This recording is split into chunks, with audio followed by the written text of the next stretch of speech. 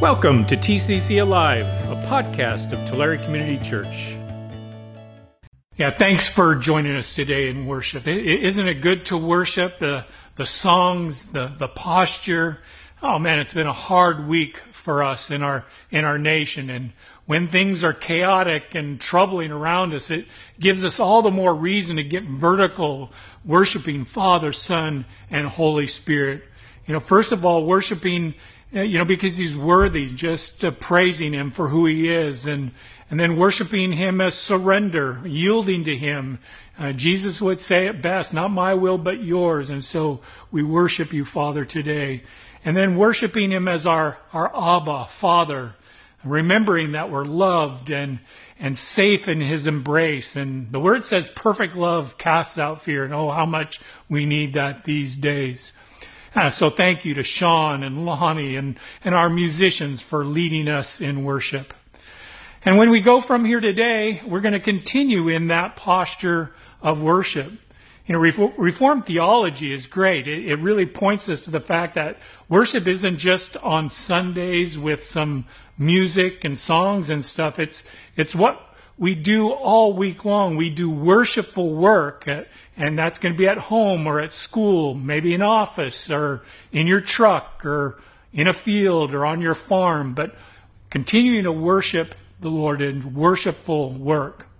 And as followers of Jesus, and what I mean by followers is like his learners, his disciples is a word that we use around here. We're eager and resolved to stay in step with his Spirit on mission with Jesus. We call that the Great Commission of Jesus. And to do so faithfully and actively, energetically, courageously, lovingly, unselfishly, sacrificially. However we see Jesus living out this mission, we want to be on mission with him. And what is that mission? Well, he gave it to us. We don't get to make up our own mission. And it's at the top of our mission, vision, and mission principles document that we're going to be using over the next 6 weeks. And here's what it says. It's from Matthew 28, 18 to 20. It says this: Then Jesus came to them and said, All authority in heaven and on earth has been given to me. Therefore, go and make disciples of all nations, baptizing them in the name of the Father and of the Son and the Holy Spirit, and teaching them to obey everything I have commanded you. And surely I'm with you always to the very end of the age. Let's pray. Father, this is the mission that you've given to us, individually and as a church, Tulare Community Church. And I pray that you find us faithful and staying on mission with you. In Jesus' name, amen. Yeah, so today we pivot to a 6-week series entitled Embracing Our Name 2.1 or 2021. It will be a continuation of the series we did last year at this same time under the same title, Embracing Our Name, thus 2.1 or 2021. So our name, of course, Tulare Community Church. Last year we looked at all three of those words, Tulare Community Church, a brief recap. We focused on what it means to be a church, that is, individual members knit together as the body of Christ, with Jesus as the head, a living embodiment of the Great Commission of Jesus. Well, then we had 2 messages that highlighted community. The first one, that's living community that meets here at 1820 North Gem Street or on the site you find yourself online. And we worked out this, how do we love? How do we equip and minister to one another in this Jesus life? And then the second message on community highlighted the fact that we don't have a gated community here. We don't have a fortress where we're trying to keep the unworthy people out. We realize we're already in. We've been invited in. And so as grateful recipients of this grace and salvation of God, of his living word and the gift of his Spirit, we are compelled now to go out and share the love of Jesus with our community in creative and practical and certainly tangible ways for both Jesus' sake and for the glory of his name. And then the last message of that series was on Tulare itself, just reminding ourselves that we have a time in history. It's real time and it's real space, and we have a call from the Lord for the here and now, here in Tulare, but then also in our region and in the world, again, to share Christ. Hey, so next year, TCC will celebrate, Lord willing, 50 years of faithful ministry here in Tulare.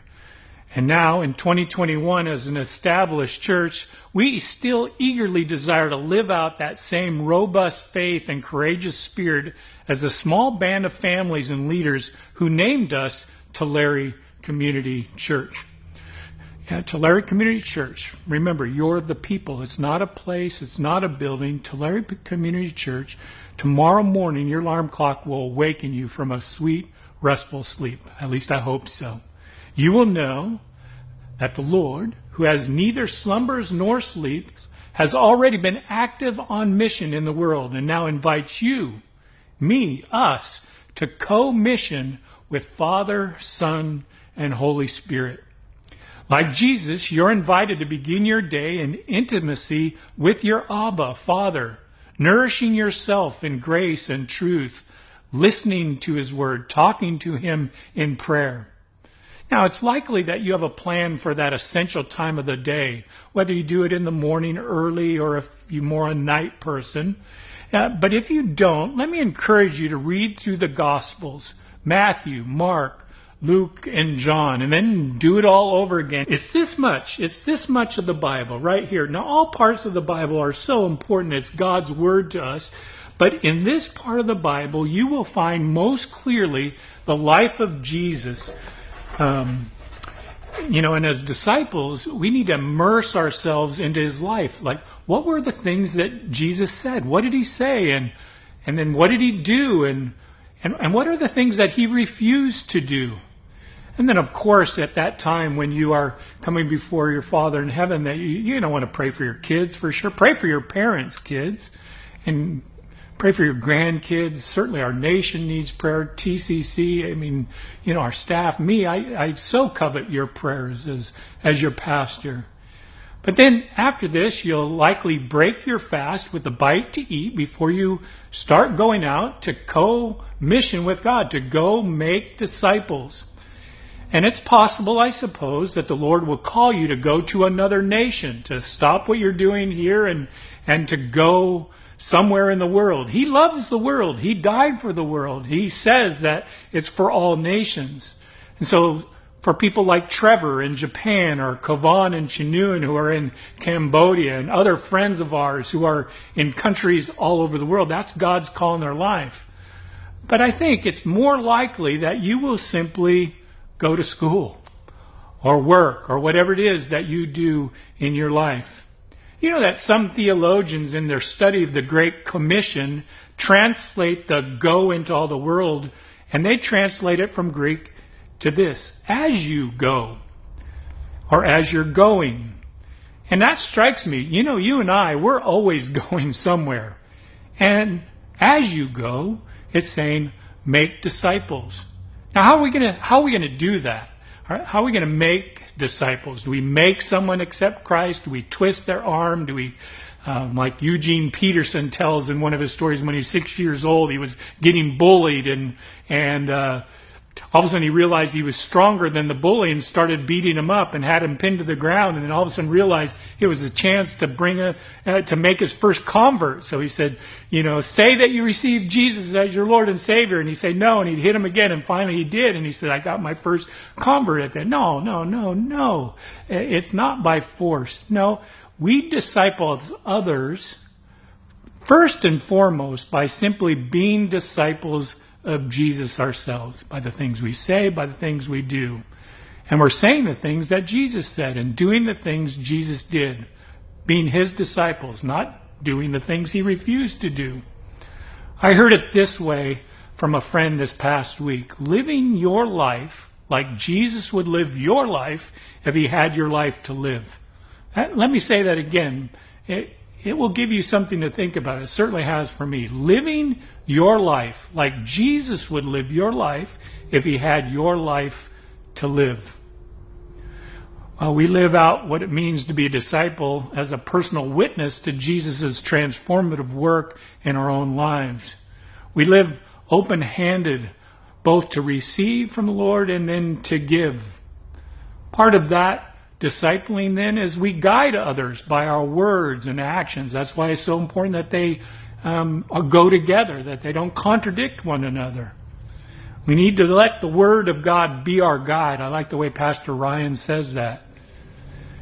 Well, not a guide like some timeshare guy. We met one in Maui some years ago, and he was a guide. He guided us through this beautiful facility, and oh my goodness, he was like a deep sea diver, supposedly. He was Australian, so he had the coolest accent. He just kept referring to my wife as, love this, I love, look at this. And it kind of made me mad a little bit. But he was a guide. It's not that kind of guide. He was a guide as a salesman.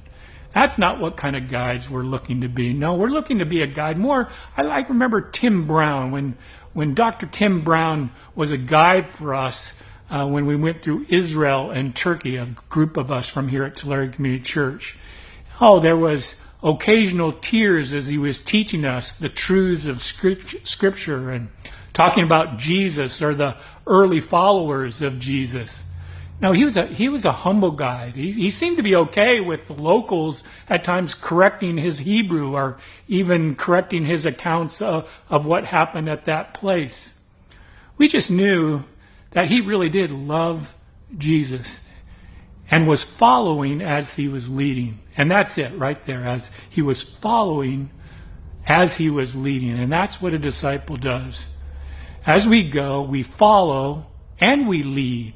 Of course, guide and teach and baptize and know that the Lord is with us. Over these next 6 weeks, we're going to be looking at 6 mission principles that help us as we both follow Jesus and we lead others in his name. The first of the mission principles, not first importance, but just the first one we come to, and it's going to help guide us as we go as a church into this new year, is as disciples, we seek to be contributors, not consumers. Contributors, not consumers. It comes from 1 Peter 4:10, verse 11. This is what it says. Each of you should use whatever gift you have received to serve others, as faithful stewards of God's grace in various forms. If anyone speaks, they should do it as one who speaks the very word of God. If anyone serves, they should do so with the strength God provides, so that in all things God may be praised through Jesus Christ. To him be the glory and power forever and ever. Amen. So contributors, not consumers. Here is how Pastor Shane wrote it for our document. It goes like this. We hold that God has equipped each one of us with gifts in order to serve his church. As followers of Christ, we are all his ambassadors and members of his body who work together in unity to build one another up and advance the kingdom of God. We are not spectators. We are not consumers. We are active participants who faithfully use our gifts in service to the ministry of reconciliation. So this first mission principle is an admission to something. It's an admission of our inclination or temptation to make even this Jesus life about us. What we get, what we prefer. In every other aspect, if you think about it, in every other aspect of our life, we're consumers. The companies and salesmen we buy from, the stores we go to, the restaurants where we dine or order out to, the websites where we place our orders with just a simple click. We're always asking, now did we get what we wanted, the way we wanted it, and at a good price? And of course, then it's not surprising that the American church is influenced by consumerism. It's the only thing we know. And, am I getting what I want, what I like? Or should I just go to a church online and just order there? Hey, do this for me. Would you please, just here in these last few minutes, just kind of hold your hands open, either on your lap or just in front of you, and consider your life. What do you have in your life from the Lord? What gifts has he given you? What blessings? What talents? What has he given you in your life to steward. Another question I want you to ask is, you're looking at your hands and thinking about us together as Tulare Community Church as we embrace our name. What do we have in our collective life as Tulare Community Church? We've been given many gifts.